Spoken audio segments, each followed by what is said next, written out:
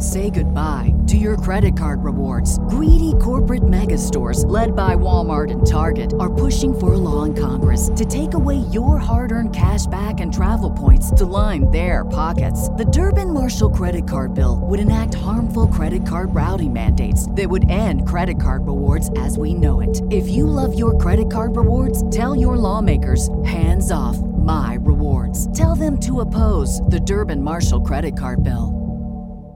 Save big on your Memorial Day barbecue, all in the Kroger app. Get 3-pound rolls of juicy 80% lean ground beef for $3.49 a pound with a digital coupon. Then get select varieties of flavorful Powerade, Body Armor Super Drink, or Arizona tea for 77 cents each, all with your card. Shop these deals at your local Kroger today, or tap the screen now to download the Kroger app to save big today. Kroger, fresh for everyone.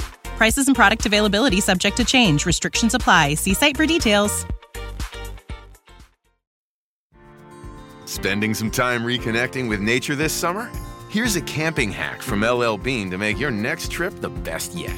Tired of your tent mate's flashlights shining in your eyes in camp? Bring an empty half-gallon milk jug or clear water bottle. Simply strap a headlamp around it, and it becomes a soft white lantern for everyone to see the light. For more camping hacks, visit youtube.com/LLbean. LL Bean. Be an outsider.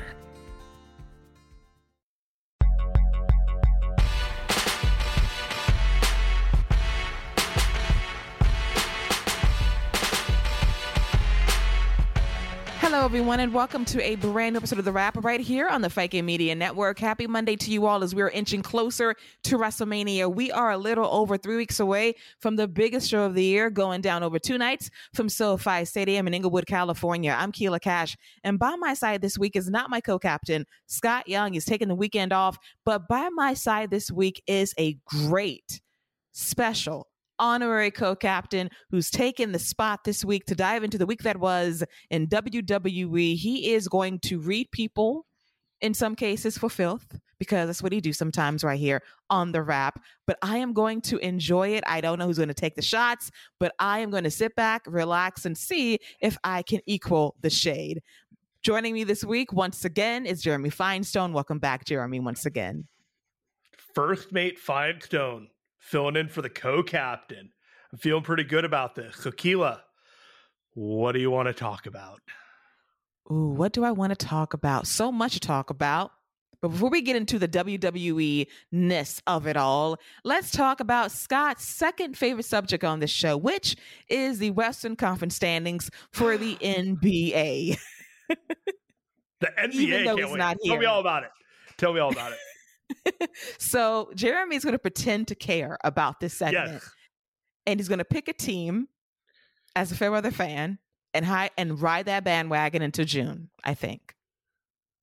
No, I won't do any of that. But for one night only, if you tell me this information and as I proxy for Scott, I will do my best. Okay, because Scott would actually be happy about this, because for the first time in this entire season, the Lakers are in the play-in position. They're in the 9th spot, 33-34. They've won 3 in a row. They're 7-3 in their last 10, and that's all without LeBron James, believe it or not. So, Scott, wherever you are right now, congratulations. You are in the play-in spot. The Warriors, I'm watching play on TV in real time on ABC against the Milwaukee Bucks, the 2021 NBA champions, and they're trailing right now, trying to get back in the game, and they're in the 7th spot, 34-33. They're 5-5 in their last 10, but they're on a 3-game losing streak because they suck on the road. But at least they're in the play-in position. I mean, okay, I have to check in about I don't follow basketball, so I am from San Jose, so you need to tell me how the Warriors are doing, because that is my native home team right now. Give me Warriors update, Keila. Okay, Warriors update. At home, they're great, 27-7. On the road, they're shit, 7-26. Yikes! I watched them lose to the Lakers before I went to the Revolution show with Garrett Gonzalez and a few other folks the other day in that Twitter picture that made the rounds. But it did not look like a promising development for the Warriors as they lost to the Lakers last week. So I feel like that is close but not good enough is a lot of the Warriors' motto this season. Yeah. It is definitely an off season for them. And I keep hoping that at some point between now and April, they'll wake up, because I think at this point they think that we can just wake up at any time, get into playoff mode, but the road record is horrendous. And you cannot do that in the playoffs when you don't have home field advantage or home court advantage in the case of basketball. So the Warriors, is it the players, the coaches, the injuries, just bad luck? And is it the same with the Lakers? I would say it's a combination of injuries, because Steph's been out a lot this year with some injuries. But I think, honestly speaking, when Draymond punched Jordan Poole in practice before the season started, right. They honestly bad fucked up the chemistry. Bad vibes from there on. The vibrations were off. The chemistry was no longer chemming the way that it should have. And I don't care what they say, when you break that trust and the video was leaked, someone had an agenda. All dynasties crumble eventually, but hopefully, like everything, it will rebuild. Yes, hopefully. So I'm hoping they make the playoffs. The play-in situation is very interesting. You got the Warriors, Timberwolves, Lakers, and Jazz in the 7th, 8th, 9th, and 10th spot. And as April rolls around, we'll see how it goes with the Lakers. Congrats, Scott. You're doing pretty good right now. We'll see how you hold up by this time next weekend. Everything's coming up Scott right now. Got to take the weekend off, hang out with the wife. Lakers are doing well. I mean, damn, must be nice to be that guy right now. I hate him for that. LeBron's hurt and they're still winning and thriving. The trade deadline was successful. I'm envious. Like, all of his plans and all of his talk is actually coming to fruition. I'm typically happy when good things happen to other people, but, you know, the Lakers. No, we love Scott, and I'm going to do my best to rep him hard tonight and make sure that you all can't wait for him to come back next week. Oh my gosh. Now, come on. Let's not lower the bar and say, well, Jeremy, screw this show up so badly. We cannot wait for Scott to return next week. No, we want you to do a good job. Under promise and over deliver. You always under promise and over deliver. That sounds like an NXT special. Stand and over deliver. But he's going to try here today. Always. All right. What do you got for us? All right. So let's dive into Monday Night Raw going down this past Monday night. And it was going down live from the TD Garden in Boston, Massachusetts. Sold out. John Cena moved a whole bunch of tickets. Didn't move the ratings that much, but still was number one on cable for Monday night, which is pretty impressive. So we're going to talk about one of my favorite segments for Monday Night Raw, involving one Logan Paul, Seth Rollins, and yes, even The Miz. So Scott gets love doubly on this show, as The Miz actually was a decent moderator during the segment. But most importantly, Jeremy, Logan Paul, after fighting the fans for over a year, trying to be a babyface, trying to be the good guy, trying to kiss up to his hometown that also hated him, he has leaned into being a heel, and it's perfect. He was a great douchebag on Monday, telling Seth Rollins in the crowd, you know what, we have a time limit for this segment, so can you stop singing to him, because I got things to do, places to be. I love that, because I always said this for Logan Paul. He is a great professional wrestler for his level of experience. The respect level is going to come from what you do in the ring, not so much what you are going to do as a character, as a babyface, because you ain't going to win him over. You're going to win him over by being a bad guy, but also working your ass off in the ring. And Seth was great, having the crowd on his side. And despite the, how can I say this? There's a split audience with Seth as a babyface. It can be aggravating, annoying, or very endearing and entertaining. I'm on the latter side, because if the fans are singing your music and they're rocking with you, you're doing something right. So therefore, the people in this case are correct. And I'm glad Seth is getting that love now, because 3 years ago, He wasn't getting any of that. Just saying. So Seth was telling Logan Paul, you're a fraud. You're a liar. You're this. You're that. You're not one of us. You don't belong here. Get out of my house. And The Miz, during the pod, is trying to propose a match for WrestleMania. Noted matchmaker, The Miz. And Seth says, you can do that. Go right ahead. And he punks out The Miz once again. Logan Paul and Seth go at it for a bit. And Logan Paul is going to knock out Seth Rollins with one shot. Down goes Rollins, and then he tells Seth, maybe I'll see you at WrestleMania. Bye-bye, bitch. Drops the microphone, gets great heel heat, even gets a fuck you, Logan chant in Boston that was bleeped and drowned out by USA Network. That is impressive by today Heat standards in WWE. But Jeremy, you're taking all of this, as I still say, the starting value for Logan Paul as Seth Rollins for night 1 at WrestleMania currently stands at 5 stars. Honestly, Logan Paul has figured it out, and that he can be a pro wrestler, and getting cheered will happen organically if he is believed by the audience to be the pro wrestler fully, instead of Logan Paul playing pro wrestler. Now, I'm a little foggy. Did Logan Paul do anything to Seth Rollins at the Royal Rumble, or was it only at the Elimination Chamber? He eliminated Seth. Okay. That was an offense to Seth, apparently. But then he aggravated Seth at the Elimination Chamber even more. Okay, because I'm trying to figure out why he's a coward, why he's a troll, why he's the scum of the earth, why he's all these things. And frankly, Logan Paul's just living his best life, and Seth just happened to get in his way. There's an argument here that Seth is the heel, and Logan Paul is just doing his thing. Even after the meme-tastic leap off the ropes with Ricochet, he became an instant babyface with me. He became a babyface with me after that Roman Reigns match. You know, he could be a heel and still be a babyface to me. That's how much I like seeing Logan Paul in the ring. There is just he is magnetic for me in a way that I enjoy seeing him do what he does. As when it comes to Seth Rollins, however, I am in the camp of, I find the shtick to be annoying. I find the song to be actually kind of charming and endearing, and the crowd going with it. But his whole just glam-tastic, I'm going nuts with the fashion, that's always been heel heat for me, and I haven't enjoyed it.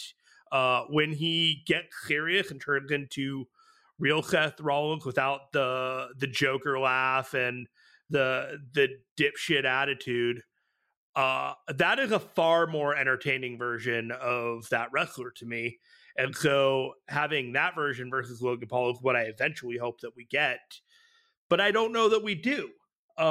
This is a classic case to me of parts of the build are not going to hit for me, but I do believe that when that match happens, it is going to be pretty damn tremendous. So, you know, put me in a thumbs up on the general. I've seen criticisms that the punch wasn't very good at the very end, and yeah, I don't think it had to be in a lot of ways, but the angle work, the people work, the story is going to work for the general crowd, but for me, I have a couple of questions. It doesn't matter that much. We're on the road to WrestleMania. Yeah, I got quibbles too. The punch was not perfect, but Seth sold his ass off, which makes him the professional that he is. He's going to sell a shit punch. And Logan Paul, as you said, figured it out. Like, okay, do I play babyface or do I want to be a babyface in the ring and get cheered accordingly? And that's his path to success, because I can't take my eyes off of him anytime he wrestles, because for a dude that is not experienced at this, he's damn good at it.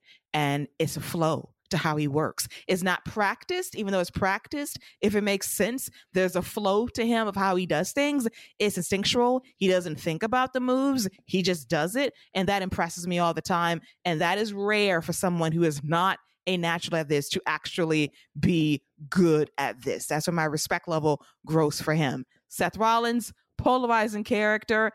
I kind of love him at this point. The fashion game is insane. He gets memed every week. I can't help but like it, but but for some reason he makes it work. And I have to say, good for you, because that's not an easy thing to do the fashion gimmick to the hilt, be an outlandish babyface, cackle and laugh, turn it on when need be as a serious babyface, and still get over. So I like that he's able to do both and still get cheered loudly by the fans. Yeah, one last thing I got to add to all this. Tip of the cap to WWE for constantly finding celebrities that just manage to completely over-deliver when it comes to, announcing Bad Bunny years ago is going to be doing a match at WrestleMania. Pat McAfee is going to wrestle Adam Cole at an NXT takeover. And then you got this guy. And it's just one of those like, my goodness gracious. We just need to trust WWE when they say they have a celebrity and this guy can go in the ring, because, they're hitting pretty solid batting average when it comes to the star power that should have no business in the ring, just completely surpassing expectations. 3 unicorns in 3 years when you think about it, which is insane. Really? And they're all good. Yeah, it's unbelievable. And we can start speculating on who is going to be the next one. Even Johnny Knoxville outkicked his coverage last year. Yes. He was great. It's just, we laugh and we mock and we make these jokes about these celebrities and what we're going to get at these shows, but, we can't really make the jokes after, and we really haven't in a long time. No, and I think it's the difference where the celebrity that comes in, there's a respect level for professional wrestling that some celebrities don't have. You remember the guest host era of Monday Night Raw about 10 or 13 years ago? You can tell they were just there for the check. Betty was fantastic. Bob Barker was amazing. Like, people that sincerely cared, like Shaq, Snoop Dogg, for example. But then you had the NASCAR drivers. Hugh Jackman, for example. He was all in with Zack Ryder. Yeah, so we appreciate the celebrities that come in and show love. Then we have the NASCAR drivers that don't care as much, and they're there for the check. Or the A-Team movie that came out about 13 years ago, they're there for the check. So it's like you can tell the celebrities that have a sincere love for this and those who are there for promotional purposes. Yeah, and it's been delightful to see WrestleMania feel bigger, and as much as these other companies have their thing, WrestleMania is still the original granddaddy of these of these wrestling events, and I don't think there's going to be any challengers to it. As much as other companies want to pose something out there, there's nothing quite like a WrestleMania. No, I think last year definitely changed that perception for years to come regarding the grandeur of WrestleMania. And this year is going to do the exact same thing, I do believe. As we segue to another talking segment on Monday Night Raw involving John Cena, one of the greatest to ever do it in WWE, ethering, destroying, maiming Austin Theory, the United States champion, on the microphone. He ate that man's lunch, dinner, dessert, and everything in between. And I laughed my ass off the entire time, because Scott and I predicted this last week that this boy was going to go through it. And he almost called him the prototype. He almost went there. He didn't, but he just simply said that, Austin Theory, sir, you're trying to offer me a match at WrestleMania for the United States Championship. Sweet offer, but it's not your gift to give to me, because I don't believe in you. These people don't believe in you. They don't care about you because you don't believe in you, sir, whatsoever. And he goes in on saying, hell, you were me 20 years ago. Ruthless aggression, wearing tights and a bad crew cut, and I almost lost my job. But look where I am now. Through the hustle, loyalty, respect, I am here. The people rock with me. They respect me. They love me through thick and thin. They don't care about you like that. And he doesn't want this match at WrestleMania. And Austin Theory goes in on Cena's middle bald spot that is growing ever more by the time we see him. But Cena is proud to show that off, saying, hey, you can't even get that shot off right either. So Theory says, saying never meet your heroes. They will always let you down. And then John Cena goes to the juggler, talking about the piped in crowd noise because people don't care enough to boo you because you're not that good at your job. And besides, you are a dumb son of a bitch. I was trying to spare you from facing me at WrestleMania because win or lose, you will lose. If you beat me, you got to come out here the next night at WrestleMania and face the most rough and toughest crowd of the year, the night after WrestleMania crowd, and you can't handle that without me by your side. And even if you lose, you still lose for obvious reasons. So he takes the match, tells Theory you have no heart, you have no soul, you have no guts, you ain't got nothing down here in the jewel area, punches him there in the sack, and he walks away. And I was just left in awe of how John Cena absolutely decimated this man on the microphone, and Theory had little to no answer, Jeremy. He finished him with the ball tap. Okay, so Austin Theory, how do you book your way out of this? I mean, does Austin Theory have to beat John Cena worse than Brock Lesnar beat John Cena at that SummerSlam a few years ago? Just beat him within an inch of his life? Because other than that, like, what do you do? Like, I'm asking you, what do you do here, Keila?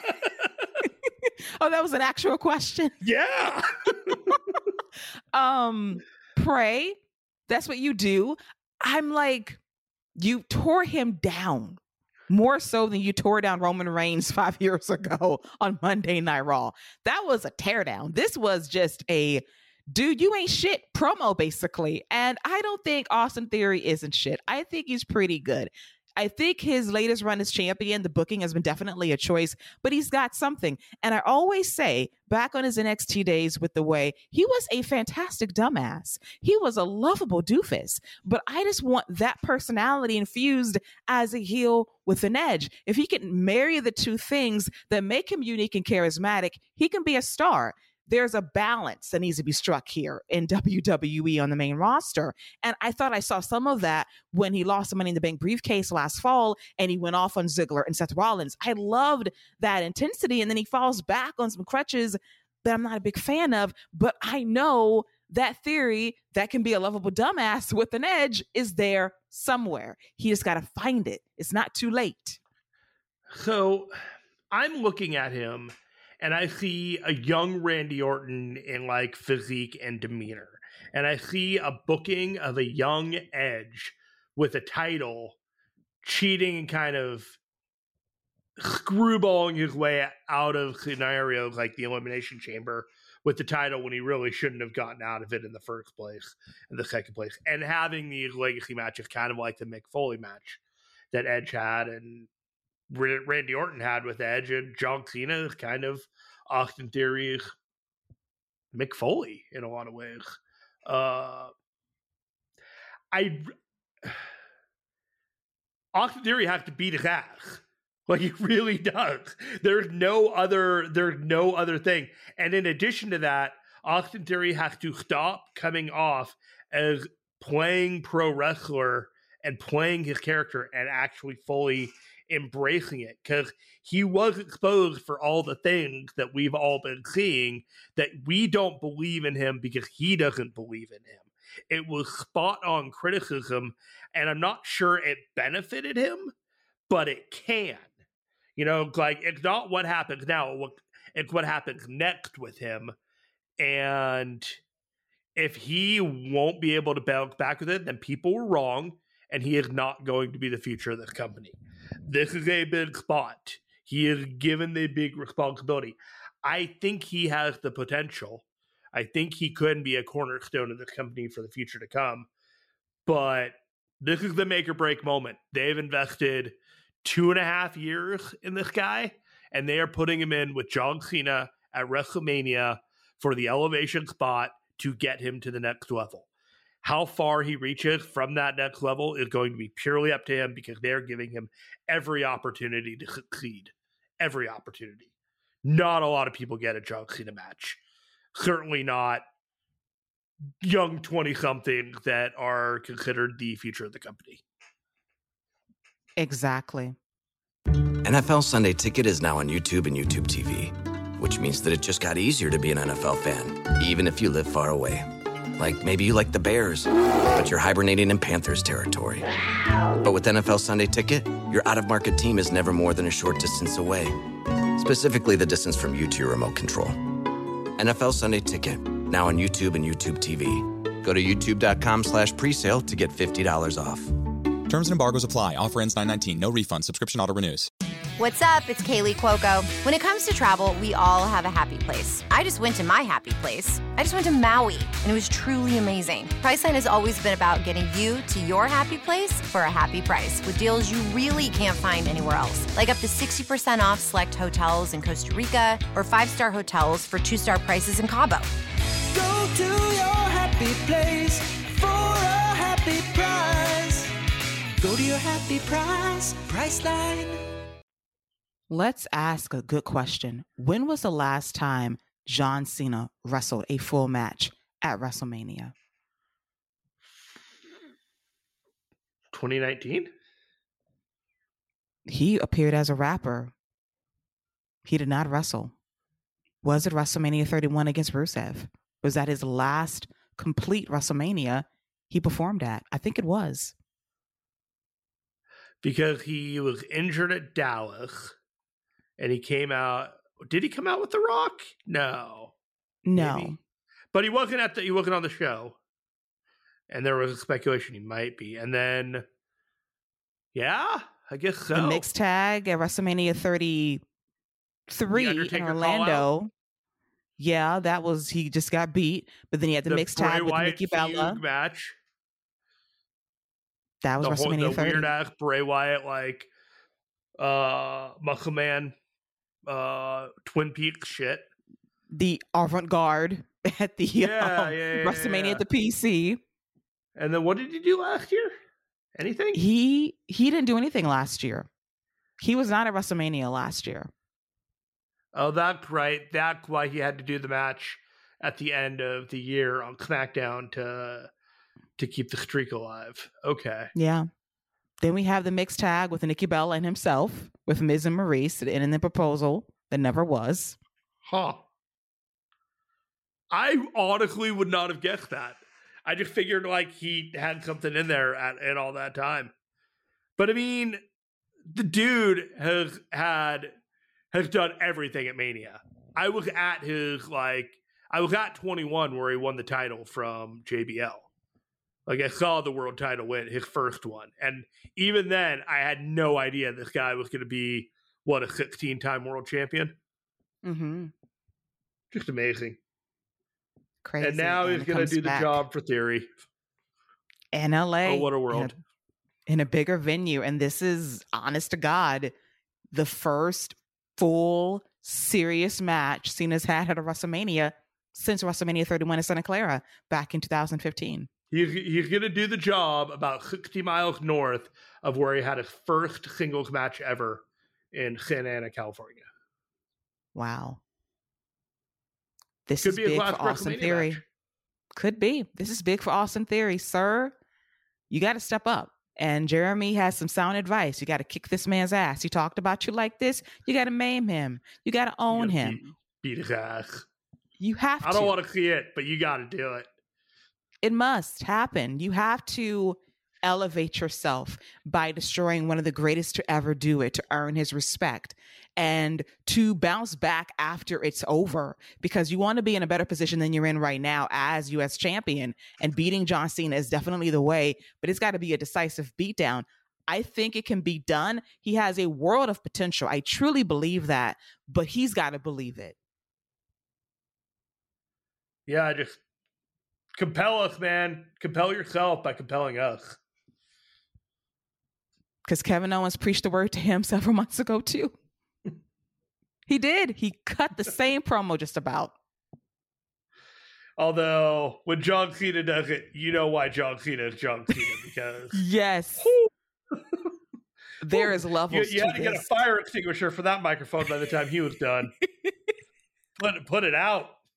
Oh, my God. It was on fire. Oh, my gosh. There's levels to this. This is why Cena is one of the greatest to ever do it on the microphone. And you don't want to go to battle. Look over Cody. Just, at the very end, like, oh, by the way, this guy deserves all your respect and all your love. Give him the hug. They're throwing out. Like, they're on the same level. You're just like, yeah, Cody, go kick Roman's ass. The ultimate co-signage, the passing of the torch, and it was great. Like, he knew, like, hey, here's a worthy WrestleMania main eventer in Cody Rhodes. Here's somebody that can take my spot as the white meat babyface superhero, Cody Rhodes, the American Nightmare. And then I will go to his training facility and talk to his students because he really is the shit. Just baby faces being baby faces. You gotta love it. Absolutely. So I love that co-signage as well. And Cody probably beamed and cried backstage like, oh my God, I waited for this for so long, dating back to my time in OVW. And look, Cena acknowledges me and I am going to main event WrestleMania and probably win. Adrenaline in the soul. Gotta give you adrenaline in the soul when that happens. I caught that, Jeremy. Very clever. Very clever. As we now get to, I love that for you and for me too. As we get to now the main event angle of Monday Night Raw, it was Sami Zayn versus Jey Uso, 1-on-1. Sami gets the jump on Jimmy early on, and it's a competitive, fun matchup with one too many commercial breaks quickly for me. We come back from picture in picture, and then we have Jey Uso appear in the crowd, making his way down the stairs, over the barricade, and on to the announce table. And Jimmy's like, hey, bro, you're here. But Jey is stoic on the table as Sami Zayn rolls up Jimmy for the 1, 2, 3. After the match is over, we have a confrontation between Jimmy and Jey Uso, and Jimmy is waiting for Jey's decision, and Jey is looking at Jimmy, and he's holding on to him for a moment, and he's like, this is a very difficult decision for me to make. I got to look at my brother, my blood brother, my twin. He grabs onto the shirt, and then he walks away, and the fans don't know what to think. So we have Sami Zayn at ringside, taking in the scene. And Jey is eyeing down Sami, and they're looking at each other, and the fans are buzzing in anticipation for what Jey is going to do. And Jimmy is like, what is he going to do?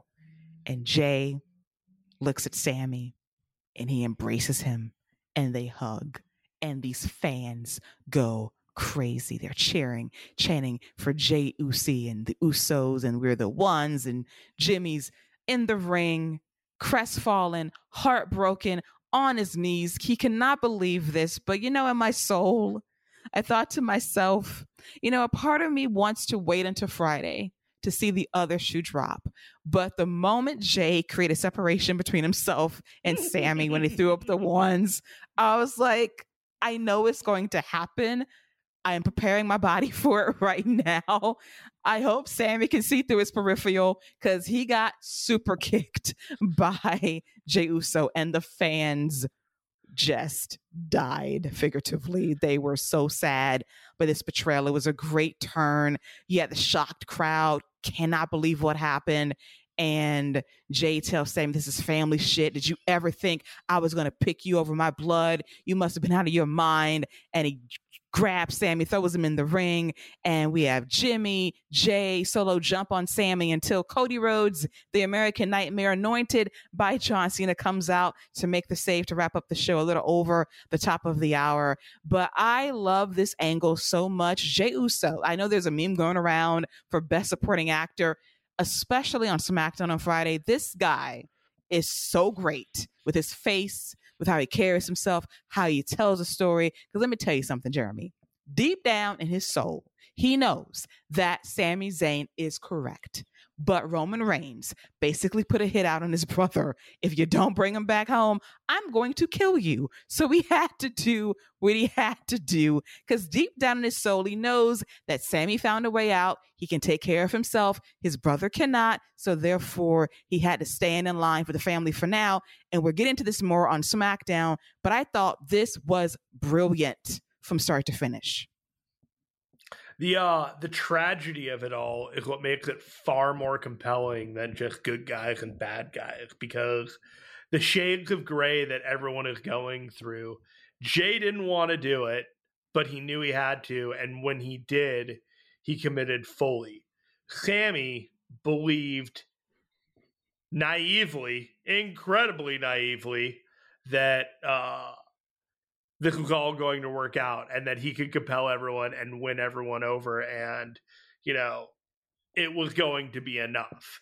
Now, we need to give Jimmy Uso his flowers. Because without him in this whole segment, with him just the betrayal and dropping to his knees and watching and seeing his brother join Sami and just realizing he was a dead man and then he lost his brother and all these things. And then the smile that creeped on his face when Sami got super kicked to his doom and all the way to Cody coming out.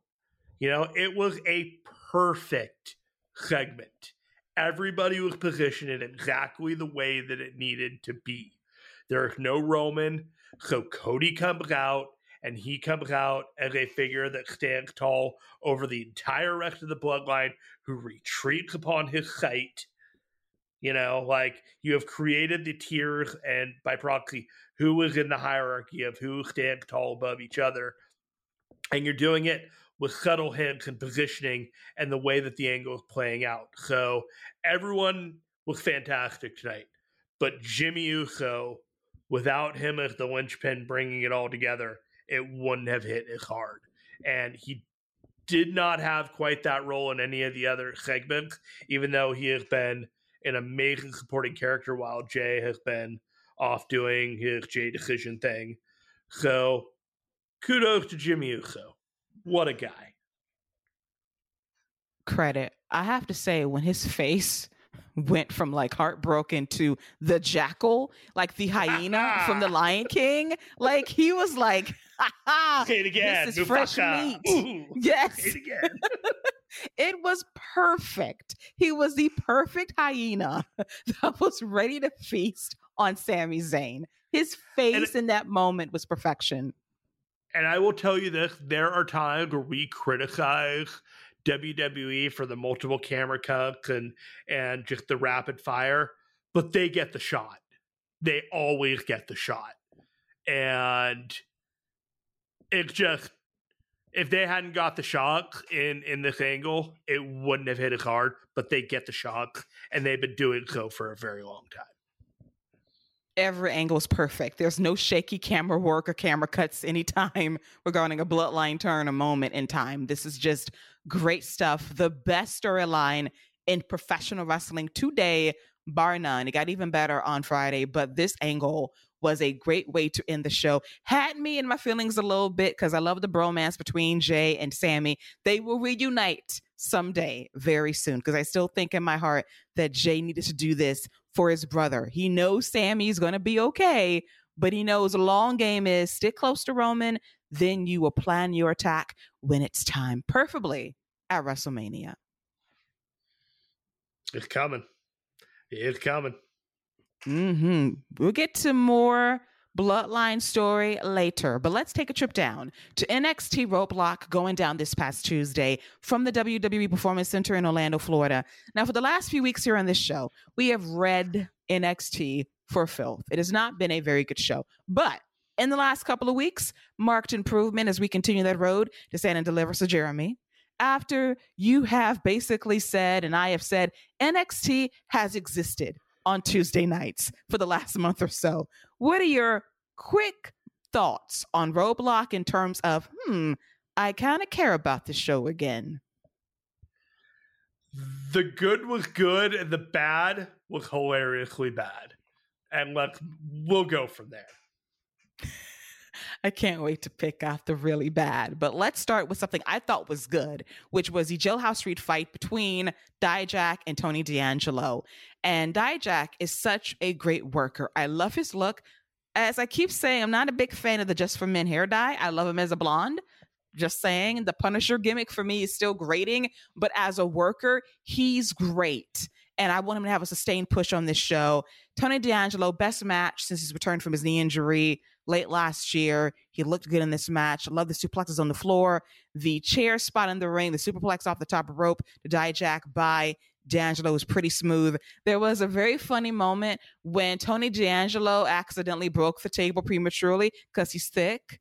The peach bottom was breaking that table very fast, and Dijak came through with the springboard elbow to smash him through the table. We had Stacks at ringside causing trouble throughout.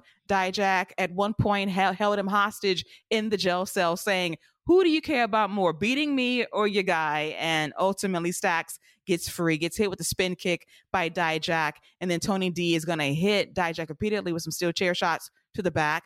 Dijak hits a low blow on Tony D. He goes to feast your eyes, and then here comes Stacks once again, eats the finisher as well, but in doing so, in a very slight spot, he throws a crowbar to Tony D in the jail cell. Tony D fights back, whacks Dijak, turns the man that's all about justice on its head by throwing his ass in jail and latching the door shut to win this jailhouse street fight.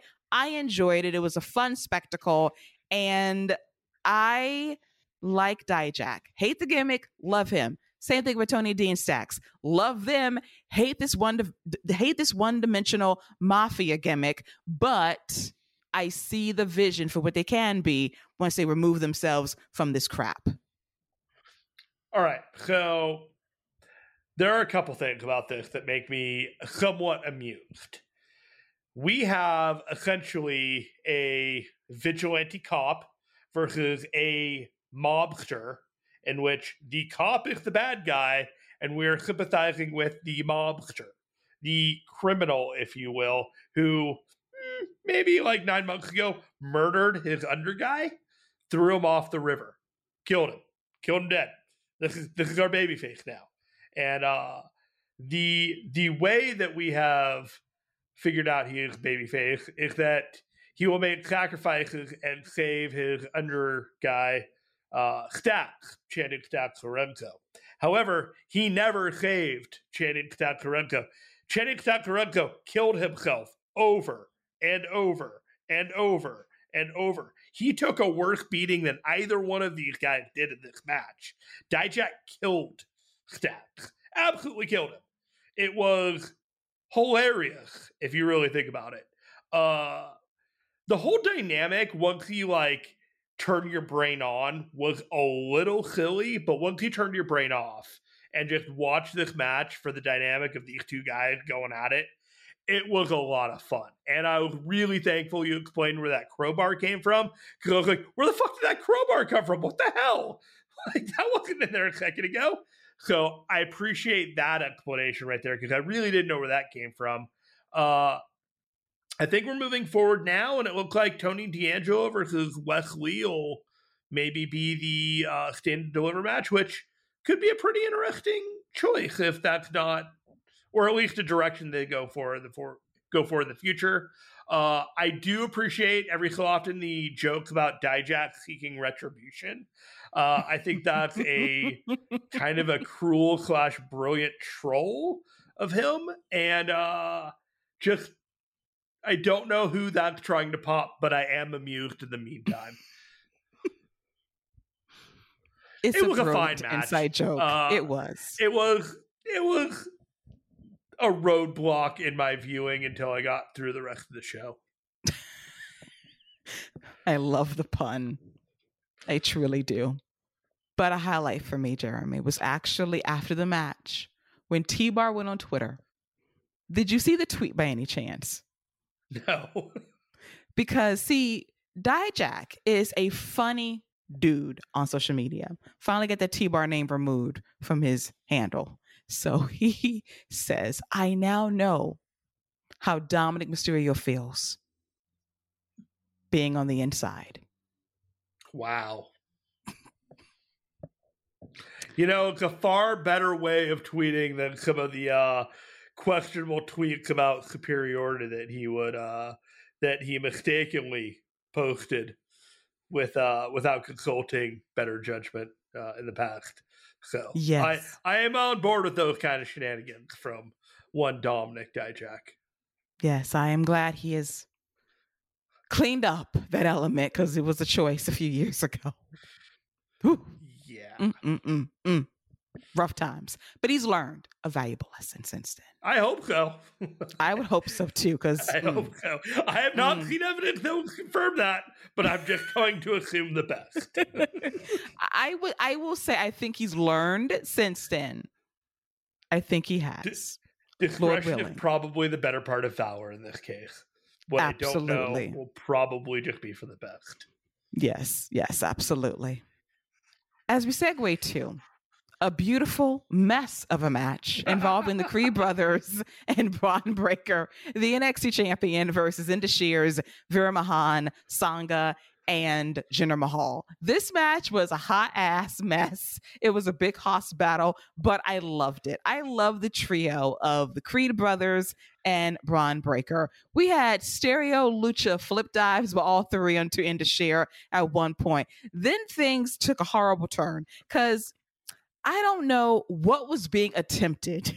There was supposed to be some kind of extra doomsday device, and Brutus and Braun Breaker simply fell off the apron without any explanation. And I was befuddled. Like, oh my God, the match is falling apart.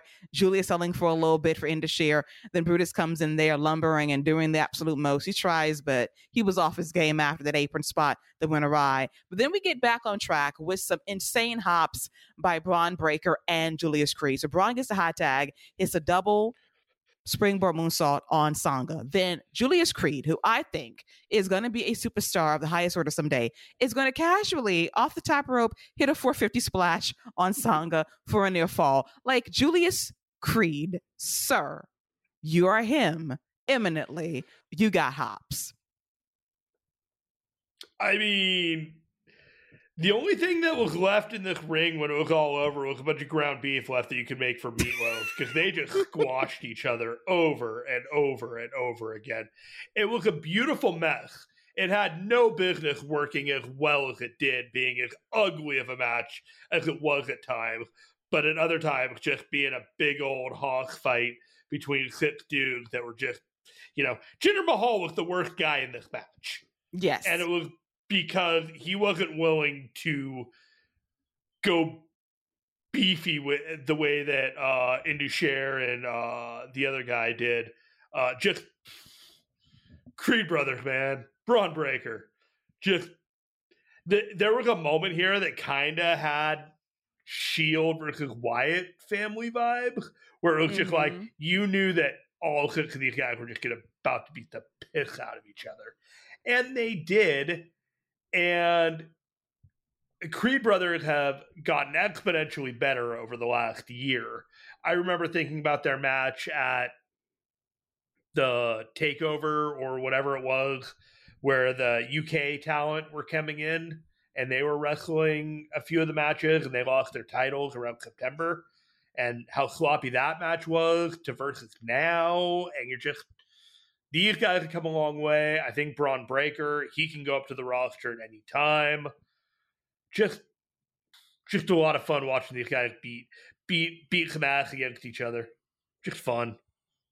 Loved it. It was fun. It was so good. I loved it. I love this trios team. Can they get belts for these 3? I just want to see them. They were matching colors too. It was so cool. Yeah, they were matching blue. The singlets were on point. Then we had Indus kind of fight back on Julius with that choke slam, lariat combination. And then ultimately Braun is sparing Jinder Mahal and Sangha. And then we get the Doomsday Brutus bomb to Veer Mahaan, surprisingly enough, to get the win. So that was pulled off perfectly. It was a mess, but I loved it. It was a beautiful train wreck of a match. When Julius put him up on his shoulders, there was a moment of like, you cannot do a one-winged angel. You cannot. You are not allowed to do that move. You will get destroyed. Don't do it. And then his brother did the ball, and I was like, okay. But there was a moment there like, I can see you doing it, and it would probably be pretty awesome, but you would make a huge mistake in doing that. Yes, that's like asking like for everyone to come for you with pitchforks. But the fact he had this big dude on his shoulders with zero problem, like he could have pulled that shit off and would have been impressive. Okay, Doug. Oh my God, I love them. They're unreal. I just stay healthy, boys. Don't break your back. Don't break your neck. Please don't. Please. Especially Brutus. Julius, I keep saying, this guy is going to be a star. The things he can do casually for hops for days. My God. Oh, he is going to be a star. Standing on the side of the side by the audience where they're all just roaring and like ripping off their singlets and just like, fuck, man, you guys can kill anybody. I thought that from the moment I saw them on NXT 1.0 during the dying days. When I first saw them, I thought to myself, I love the violence of the Creed brothers. They're so green, but I can't take my eyes off of them because they're compelling.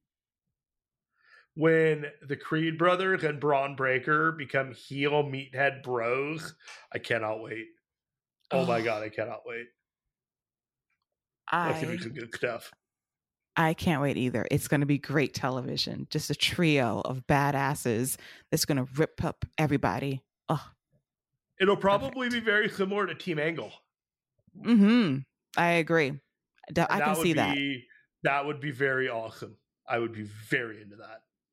Me too. So let's manifest that too. I would love to see it very, very soon.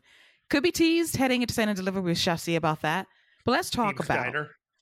Ooh, I like that. If we get the Steiner name, shit. Can we get Rex Steiner back? Can we change the name? Just please. It doesn't matter. Just make it.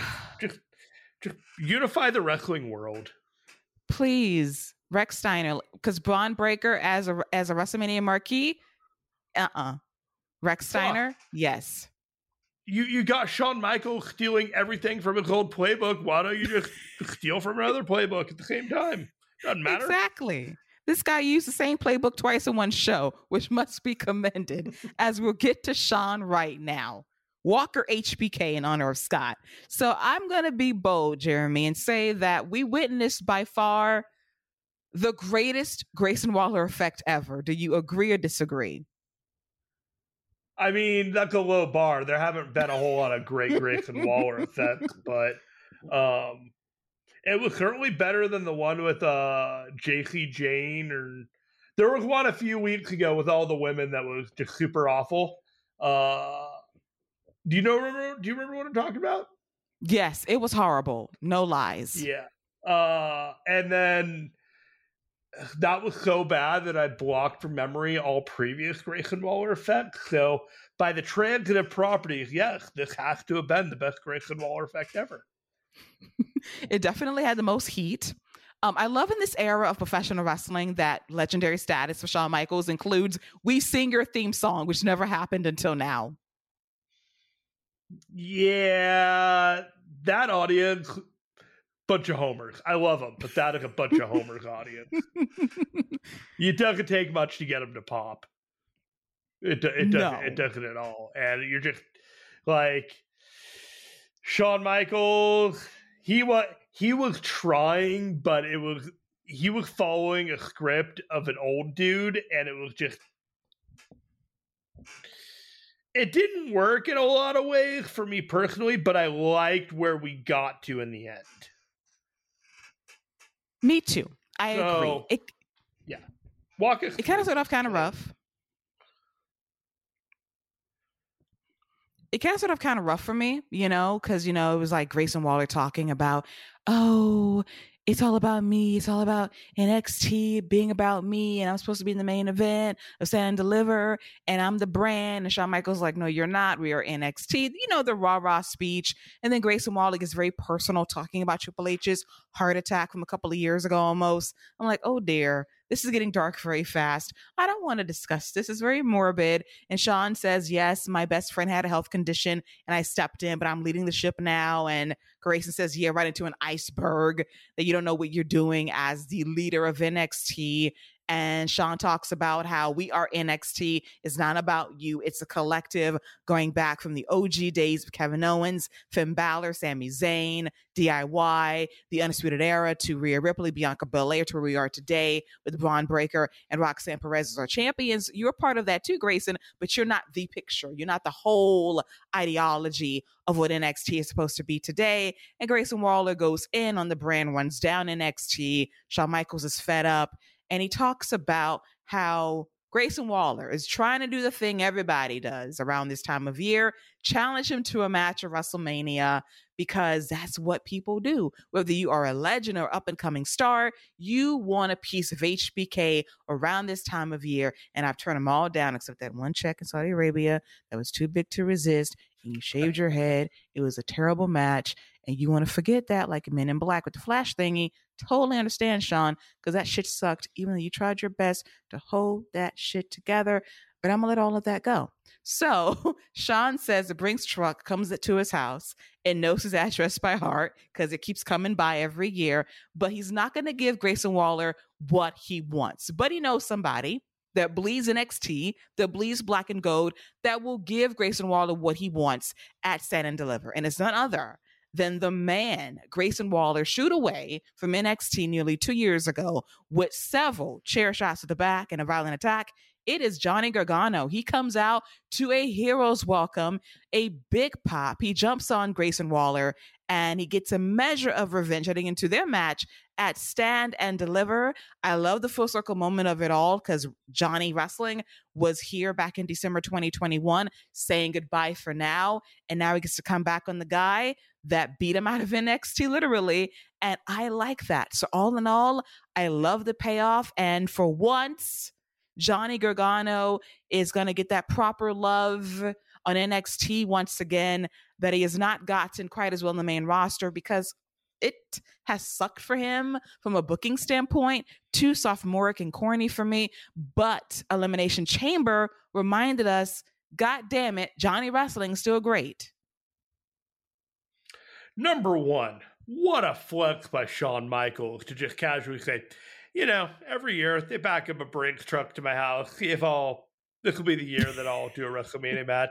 I usually say no, but it's nice to know I have the option. Jesus, man. What a way to be Shawn Michaels on that one. That's just awesome. Good for him. You just say no, move on with his life. Okay, so now we have Johnny Gargano. I went back and I watched the video of his goodbye back in December of 2021. And Grayson Waller comes out, takes a chair to his back as Johnny Gargano is saying goodbye, throws him to the outside of the ring, puts a chair around his neck, fully open, throws him chair legs first into the steps, then power bombs him into the announce table and tells him, this is my time now, this is my NXT, it is my opportunity. And you know what? We got to 15, 16 months later. What's he done? He's not the guy. He's not in charge. It's not his NXT. Braun Breaker and Carmelo Hayes and Roxanne Perez's NXT more than anything else. And if anyone's to blame for that, kayfabe or otherwise, it's him. And being told to look in a mirror and say, it's not us, it's you. A lot of people don't like hearing that. The icing on the cake for the fans is that the guy that we all forgot that was going to get the send-off, the wait to see it all play out Triple H style long-term planning, whether he planned it or not, irrelevant. It worked out this way.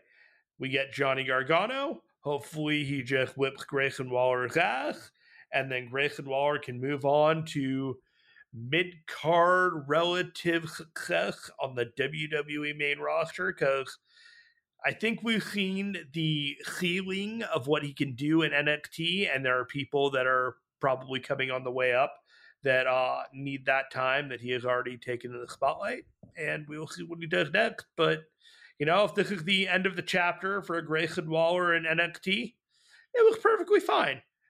Maybe a little bit better than Baron Corbin. And I think he's got prospects better than Baron Corbin in the future, but that's kind of the level that I see him at in the future.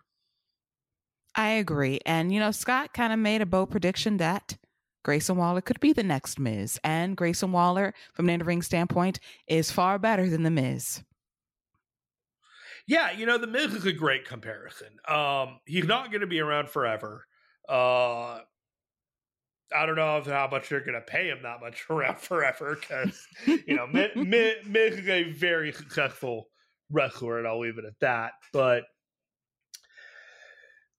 He has the potential to supplant very much a Logan Paul vibe about him. He has the opportunity to catch fire, and as much as he wants to believe and convince people on social media that he is a big deal, he is not quite yet. But that is not to say that Grayson Waller can't be a big deal in the future. It's all about the work he puts in and the work that WWE puts in. And right now, he does not appear to me to be a top priority in the company, but someone that they are invested in and hopefully will pay off big in the future. Absolutely. And that is a great role for him at this stage in the game. And I appreciate that. And Grayson Waller can handle himself very well as he has so far in NXT. Pretty good wrestler, great talker. But I think it's time for him to move on. And Johnny can facilitate that or whooping that ass at Send and Deliver way early in the morning, Jeremy, at 10 a.m. Pacific time on Saturday, April 1st. Breakfast and wrestling? Sure, why not? Yes. Let's do this. I can do brunch at the most. I can. With some mimosas. Cup of coffee and a breakfast burrito. Be done You'll in a be few good to minutes, go. and then I'm just ready to go. This is my formula for success. Oh, gotta love it. Gotta love it. Gotta need that fuel to wake up this early to watch wrestling, especially driving to see wrestling at 10 a.m. in the morning. My God. I couldn't do that. I would not be. I applaud anyone doing the Los Angeles WrestleMania marathon. I'm gonna go to Vegas for Double or Nothing, and I don't know how many plans I'm making. I'm looking forward to seeing a lot of people, but the Los Angeles tour of wrestling shows / everything going on there, just 2 nights of WrestleMania, I'm good. That's a lot. I'm an old man, and I do not like that. I don't blame you at all. I appreciate the honesty. I've been there, done that. I've been to plenty of WrestleManias. It appears that there is no shortage of people in demand of going to those shows. I will enjoy it from a couch view, and it will be awesome. The best view in the house, your house, and I love that. As we segue to the main event of NXT Roadblock involving the NXT Women's Champion Roxanne Perez versus the legend Miko Satomura for the NXT Women's Championship. This was, probably speaking, the best women's match since the reboot of NXT back in September 2021. This was Roxanne's greatest match to date. Miko Satomura is a fucking legend for every reason described. This was a really good match. They got time because I was a little worried because we went to a picture-in-picture break immediately. Like, what the hell? We're going to get a 5-minute main event here. But we got a good 10 to 12 minutes of action, which I greatly appreciated. It was hard-hitting. Miko laying in those shots, trying to be the teacher to Roxanne, being the student who trained with Miko the last couple of weeks to prep for this match. And she was ready. She took the shots, absorbed them, fired back when need be, loved the hair, extra curly and deteriorating throughout as she was working her ass off. We had Scorpion Rising twice for Miko in the ring and on the floor at one point as Roxanne goes to pop rocks, but it backfires. The actress was back in the ring, top rope action. Miko goes for a splash, but she gets the knees, courtesy of Roxanne Perez. And this is just a back and forth battle between two really strong wrestlers. But ultimately, Miko goes to Scorpion Rising one too many times, and Roxanne Perez rolls her up to retain the championship, leverage pinfall. After the match is over, Miko is going to grab that championship belt and present it to Roxanne Perez. In the ultimate show of respect, Roxanne accepts. And then to pull a Shawn Michaels from 1995, she collapses immediately. And I got to give Roxanne props. She sold the hell out of that collapse. She was down and out. Booker T leaves commentary. We got paramedics coming out there. Miko's in shock in the corner. Shawn Michaels makes another cameo appearance. We have Roxanne on this stretcher. The fans are hushed inside the PC. They can't believe what they're seeing. And then she gets the ambulance treatment all the way to the hospital. But I thought to myself, Tiffany Stratton kicked off this show. I thought she was going to jump her for Ultimate Heat. Instead, we get this. I understand it because Roxanne trained, and she probably got tired and got knocked out. But I thought this was a bit much. Yeah, I 100% agree. I fucking hated the end after an amazing match in which both Roxanne Perez and Meiko Satomura just came off looking like absolute stars. I had to watch this match twice because I watched it first time and I did not pick up the nuance that led them to the finish of Roxanne Perez collapsing from sheer exhaustion. There are a couple of fundamental things that I do not like about this, and that is treating Roxanne Perez like a young underdog champion after 5 months of this and being on the roster for a while makes no sense to me. This is not the story that she needs to be presented with. She just needs to be presented as the best women's wrestler on the NXT roster because flat out, besides Meiko Satomura, she probably is. And that's the story that you need to be telling with her, not, she's being pushed to her limit each time, and can she bounce back after this overwhelming challenge? We get it. She's young. We get it. You think that she's inexperienced, but she's not. She just had a 4+ star match main eventing NXT with Meiko Satomura, in which she kept up with Satomura every step of the way.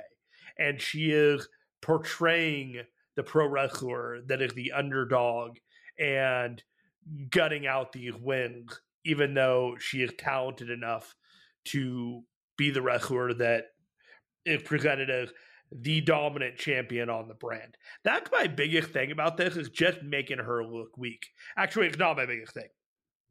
The biggest thing I have is the injury afterwards, and the way that the audience, the way that they co-opted the audience to make them believe that it was real, even for a brief period of time. I don't know if you've ever been to a wrestling show in which somebody has been injured and they had to do something about it during the show. It is not fun. It is devastating. It takes you out of the show, and to do that to an audience and to play off that and to do that is somewhat disgusting in a bit of a way, if you choose to think about it like that. And it did leave a little bit of bad taste in my mouth. I have not seen a whole lot of pushback because it is pro wrestling. There are injuries, but there are stories about how the NXT audience is basically held captive there while it's filming, and you have to be bussed in and bussed out, and you're there the whole time. The idea of being prone to these injury angles and, treating it like it's real, even for a brief period of time, kind of leaves a bad taste in my mouth. And I did want to mention that while we're on the topic. And I can totally understand that. That was a bit much for me. Like, sometimes you do a little bit too much. That was a little bit too much for me as well. I would have preferred Tiffany to jump Roxanne Perez. Let's get some heat heading into this championship match at Set and Deliver. Give me a reason to care. We took it all the way to the ambulance. I was like, okay, this is, I'm not a big fan of that because I am sensitive towards real life injury angles. And this one didn't land for me as well. It made her look a little bit weaker than she needed to be, and I am a big fan of Tiffany Stratton. I'm not necessarily sure she needs to win the title from Roxanne Perez at Stand and Deliver, but she is the obvious contender, and if you were to give her a run with the title, that would also make a lot of sense.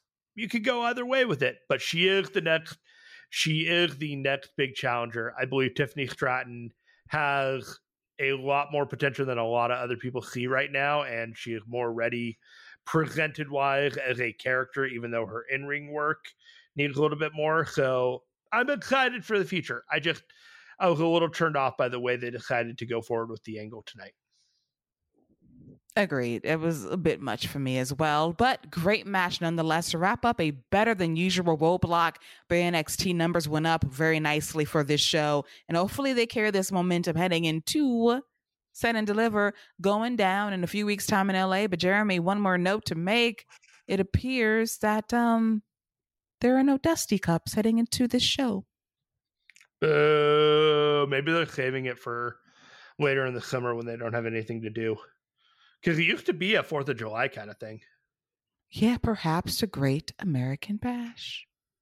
Ooh, we don't really need a whole lot of breakout classics because they're, they keep premiering people all the time on NXT. So maybe we're getting the Dusty Cup instead of breakout classics this year. I'll take it. And Cody presenting the winner with the trophy live on NXT. Wow. Well, old is new again. Oh, that would be a moment. So hopefully they're holding off for that for one of Dusty's shows, The Great American Bash, later this summer, coming to USA Network. But until then, let's dive into Friday Night SmackDown on Fox, going down to Pittsburgh, Pennsylvania. Now, historically speaking, Pittsburgh has not been the best crowd for WWE shows. In fact, WWE sometimes hate running angles in Pittsburgh because of the lack of heat. Thankfully, that has changed in the last few years or so, as we'll get to regarding our main event segment. But let's jump on the fact that we had a fatal 5-way match involving Drew McIntyre, Sheamus, Karrion Kross, LA Knight, and Xavier Woods in place of Kofi Kingston, who suffered an ankle injury last week on a dive that went wrong. It was a freak accident. He'll be fine in about 5 weeks' time. But I love the match for what it was. Let's cut right to the chase. Drew McIntyre and Sheamus had a double pin on Xavier Woods and LA Knight, and they both won the match. And the fans in Pittsburgh rightfully said, Jeremy, triple threat. They want to see these two horses go up against the big horse, Gunther, for the Intercontinental Championship at WrestleMania. I'm like, okay, give the people what they want. Scrap Daddy Adam Pearce. But Scrap Daddy is going to talk to Gunther backstage because Gunther says, I want a challenger, not challengers. So what are you going to do about this? So instead of Scrap Daddy making the sound decision to give the people what they want, he says, well, I am going to book a match next week involving Sheamus and Drew McIntyre. The winner faces Gunther for the Intercontinental Championship at WrestleMania. And I'm like, I love these matches between Drew McIntyre and Sheamus, but I want my goddamn triple threat match at WrestleMania. And I swear to God, Jeremy, if this match ends via a fucking count out or a DQ, I will be mad and pissed because all you had to do was give me my goddamn triple threat on the night we asked for it.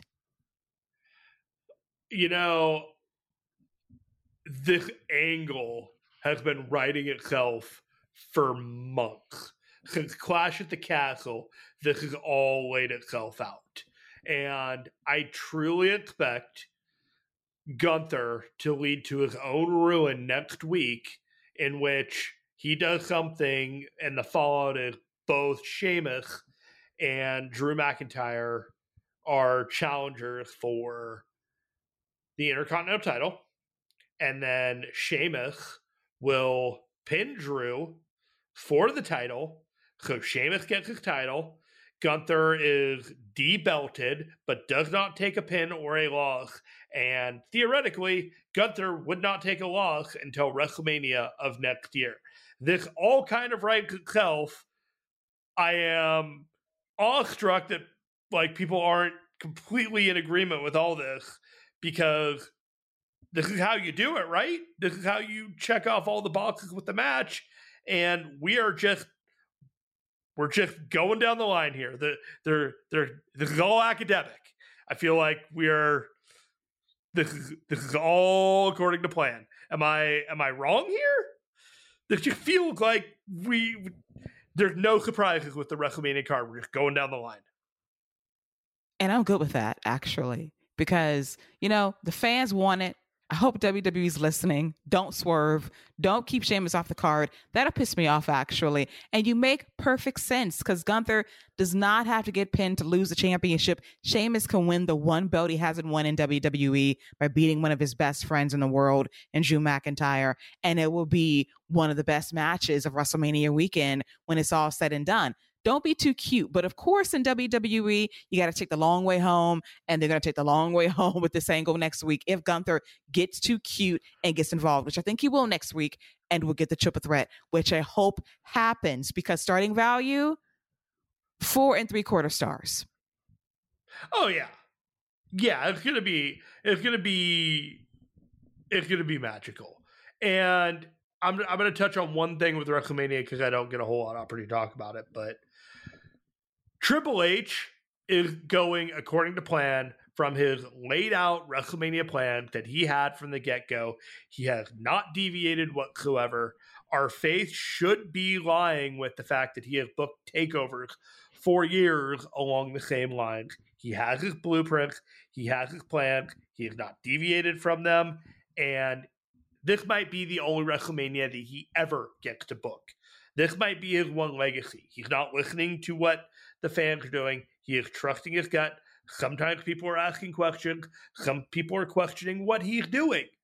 But when all is said and done, it sure does feel like we have the most cohesive, solid, comprehensive, thought out WrestleMania that we've had maybe since WrestleMania 21. Agreed. And it's never been planned out this far in advance. And the guy has not pivoted one time. And I kind of go back to last year when Vince was still in charge, because I know there was some fervor online about WrestleMania. Oh, it's going to be a show. It's not going to be this. I said, sometimes the internet is not going to be the voice of what the majority thinks. And I said this, Scott and I said it last year, like WrestleMania is going to exceed expectations. What happened with this year's card, it was thought out. Is it perfect? No, in some ways, due to Brock and Omos and Bobby versus Bray Wyatt. But that was Brock's business decision, which was probably right for him at the end of the day. But otherwise, Paul Levesque stayed the course. Cody's going to win the Royal Rumble, face Roman Reigns. Sami Zayn gets a shot, Elimination Chamber, loses. But guess what? Neither guy has lost their heat. They're still loved by the fans. They still move numbers. They still sell tickets. So to be able to book this way and have no one lose their heat of momentum through it all, that should be commended. Standing ovation, because that is a rarity when the popular guy, gets the love, but he doesn't lose the heat. He's still over. The other guy who's anointed gets the love, but isn't turned on because of it. And I got to give Triple H credit, because that is two masters you're feeding, and somehow they're eating. It's like people forget that the goalposts have shifted. Up to this point, we would just hope that WrestleMania made sense and wasn't like a shit show that was cobbled together with celebrities and things that just didn't make sense. And, nothing that we were watching, the Royal Rumble winners wouldn't be the right Royal Rumble winners, or a Money in the Bank challenger would somehow be challenging at WrestleMania because that made sense. All these kind of things that would just be haphazard over the last couple of years. That's not happening this year. And now our expectations are, it's got to be perfect. No, it's got to be well done. If we get a chance for it to be perfect down the line, great. But I'm looking for an A-, not an A+ right now. If I get an A+ out of this WrestleMania, I will be over the moon.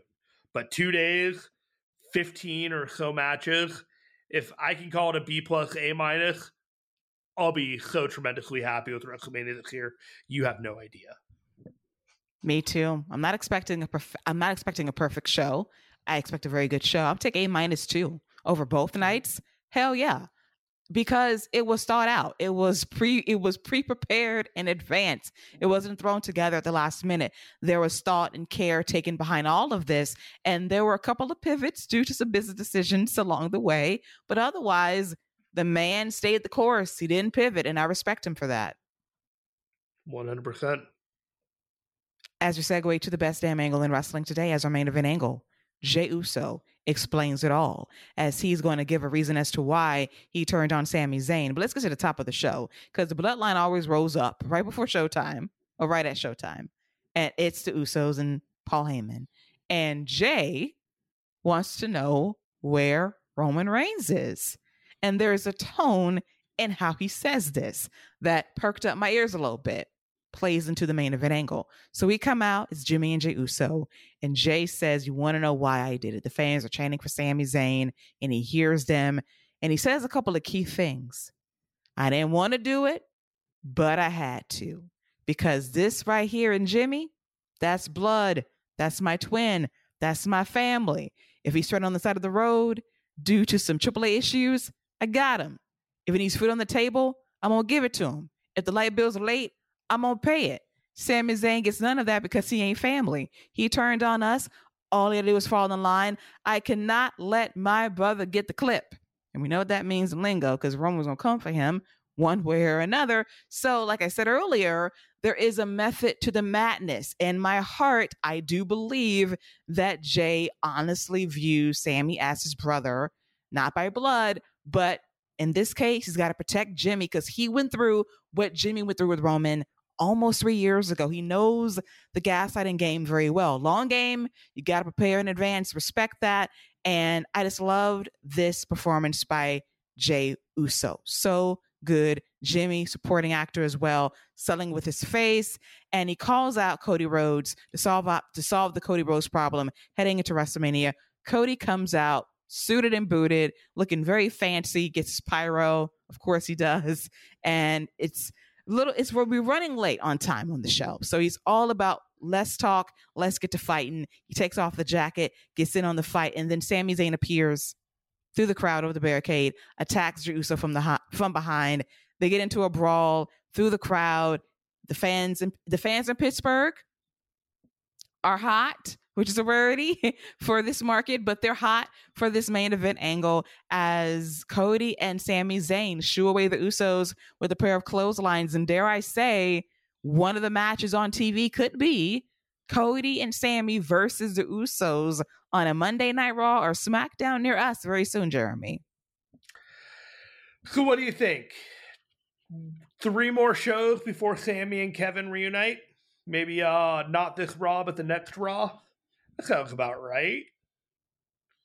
Sounds about right for that. I mean, this is all going according to plan. Once again, WrestleMania, they are positioning Cody as the top guy, but Cody, like the genius as he is making sure to raise Sami's arm at the end of the show. Sami's doing his I'm standing at the side of the ram in a talk track. He grabs him, he pulls his arm up, and he makes sure everyone sees that, like, we are the baby faces standing tall at the end of this match. I did laugh that Cody had a fashion trouble with his shirt trying to get that thing off.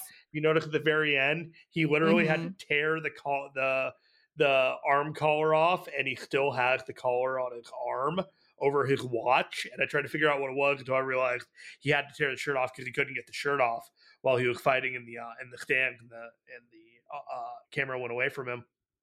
But we're getting there. I don't know if WrestleMania Backlash is going to be the 6-man of Roman and the Usos versus Cody, Sami, and Kevin, but we are getting Cody, Sami, and Kevin trios matches. We are probably, if I had any money to bet on it as a prop bet, I would be putting money on Cody, Sami, and Kevin standing tall at the very end of night 2, supplanting the Bloodline as the top of the WWE men's food chain.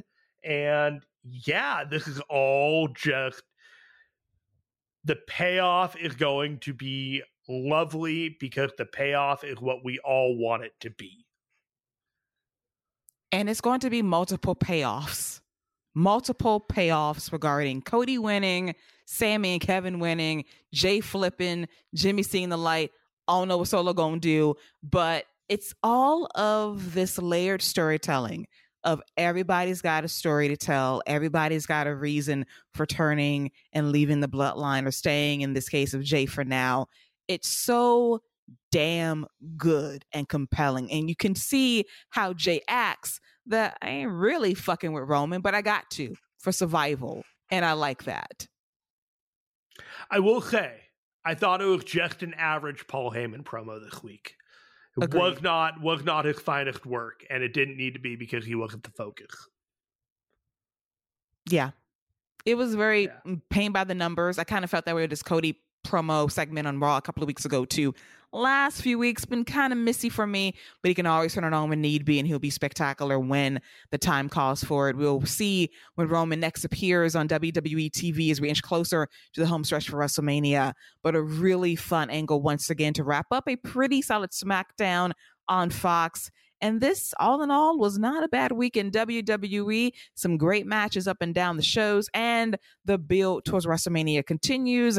And over 2 nights, it could be one of the best Mania weekends ever, very similar 2 last year, despite night 2 kind of falling off a cliff due to Vince and Pat McAfee. But we ain't going to talk about that here. Keela, Scott would never forgive us if we didn't talk about Rey Mysterio tonight. Oh, my goodness. Jeremy remembered something. Woo! And it's fitting. The Hall Jeremy of Fame and the Hall of Shame. Yes. I think we save the best for last because Scott would appreciate this segment. And Jeremy comes with a sweet recovery. How could I possibly forget that Rey Mysterio is a WWE Hall of Famer, an active wrestler going into the Hall of Fame, rarefied air, gets a great video package, comes out to talk to the people. And then, of course, Dominic comes out along with Judgment Day to crash the party to say you should be in the Deadbeat Father Hall of Fame, a Hall of Shame, for never being there for me during sporting events, during hard times. You weren't there for me, Dad. So we have a match between Legado and Judgment Day. It's solid. Of course, Dom cheats to win by pinning Cruz del Toro at the last possible moment. And then we have Dom inviting his father in the ring for a chit chat without the Judgment Day around. They're still at ringside alongside Legado the Fantasma. And Dominic utters the words that we thought he would at some point. He basically says, I wished that Eddie Guerrero was my actual father. And I laughed because the mullet was mulleting once again. And gotta say, the Three Amigos hip swivel is much improved, so he's learning. And he punks out his father once again, but Rey refuses to hit his son. But he's not opposed to sidestepping Dom and having him get out the ring and embarrassing him just a little bit. So the angle continues. But Jeremy, let's think about this. Rey is going to the Hall of Fame. Conan is inducting him. How are we going to get away with this on the night before with Dom possibly ambushing his father on stage? It doesn't matter what show you book this for at WrestleMania, but the angle is straight up happening at the Hall of Fame. It has to be. Like, Rey has to just deck him at the Hall of Fame. It's like, your ass is mine tomorrow night. If he doesn't, he 100% belongs in the Hall of Shame, which Wade Barrett coined him tonight on SmackDown when I was watching it. It was like, they fucking buried him as a father on that show. Did you hear that story about when Dom was 15 and Rey wanted to kick him out of the house because he was a shitty kid and thought that was the only way that he was going to be able to teach him something? Like, this is a pattern. They literally dropped this story on the show. Sure, it was planted, but they are making no effort to convince me that Rey is, in fact, a great father. Dom tearing him apart for the fact that he missed birthdays and Christmases and all the other shit that he missed because he's a terrible dad. It's like, yeah, you do have every right to be angry. Maybe you are the babyface in here. Maybe you should be a part of Judgment Day. Maybe I understand why you had to go to jail. You had a shitty father who didn't teach you the right things in life. I get it.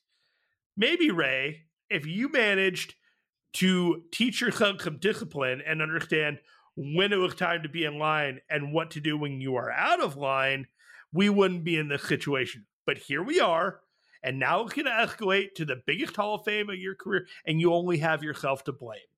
This is on you, Rey.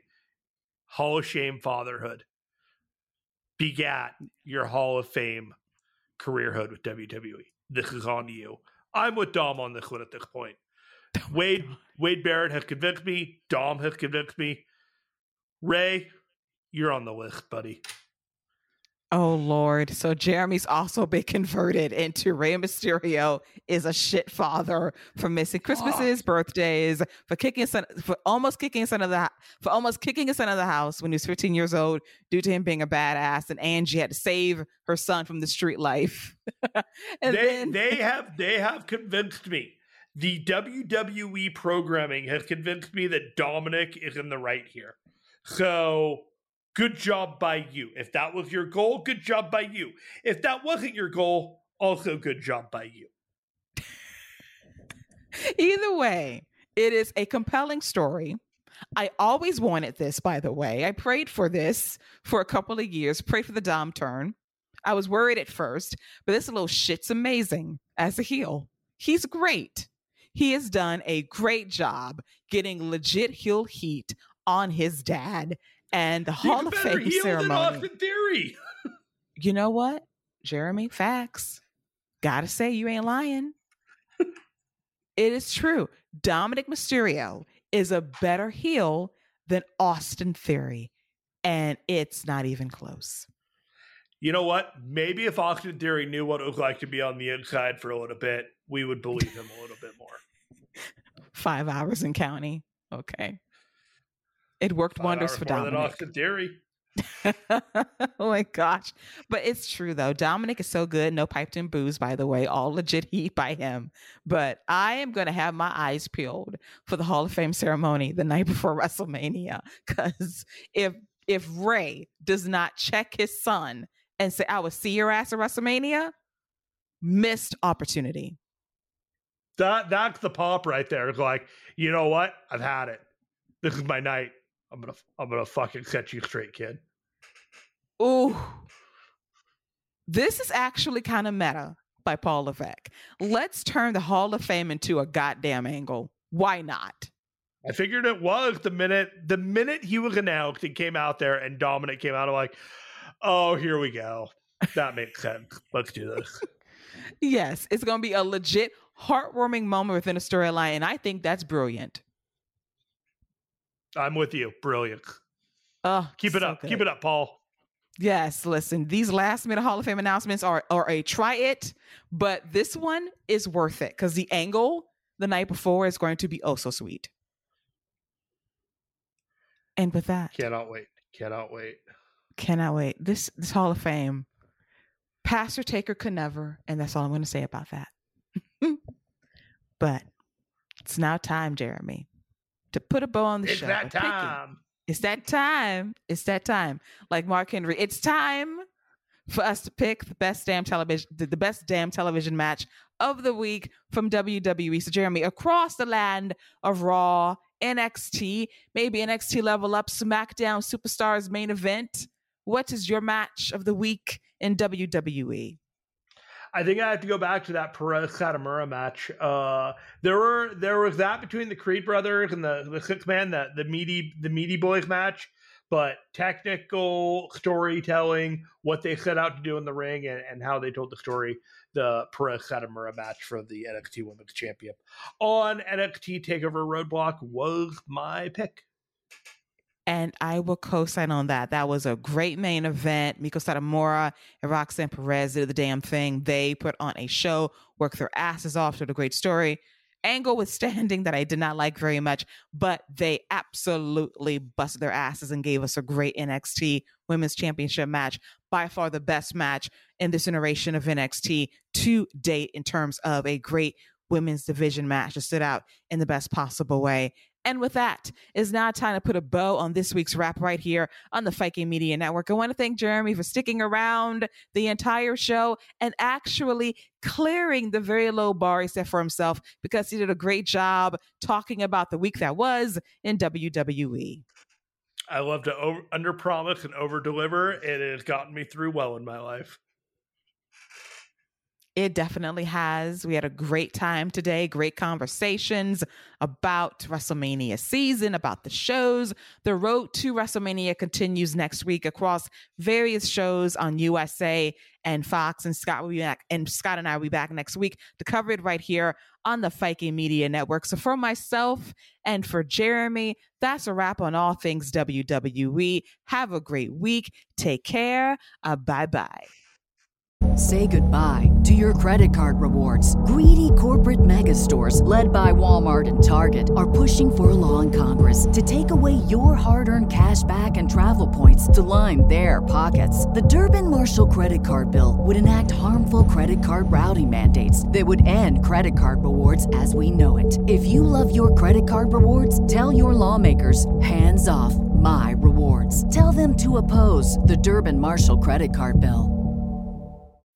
When you need mealtime inspiration, it's worth shopping Kroger, where you'll find over 30,000 mouth-watering choices that excite your inner foodie. And no matter what tasty choice you make, you'll enjoy our everyday low prices, plus extra ways to save, like digital coupons worth over $600 each week. You can also save up to $1 off per gallon at the pump with fuel points. More savings and more inspiring flavors make shopping Kroger worth it every time. Kroger, fresh for everyone. Fuel restrictions apply.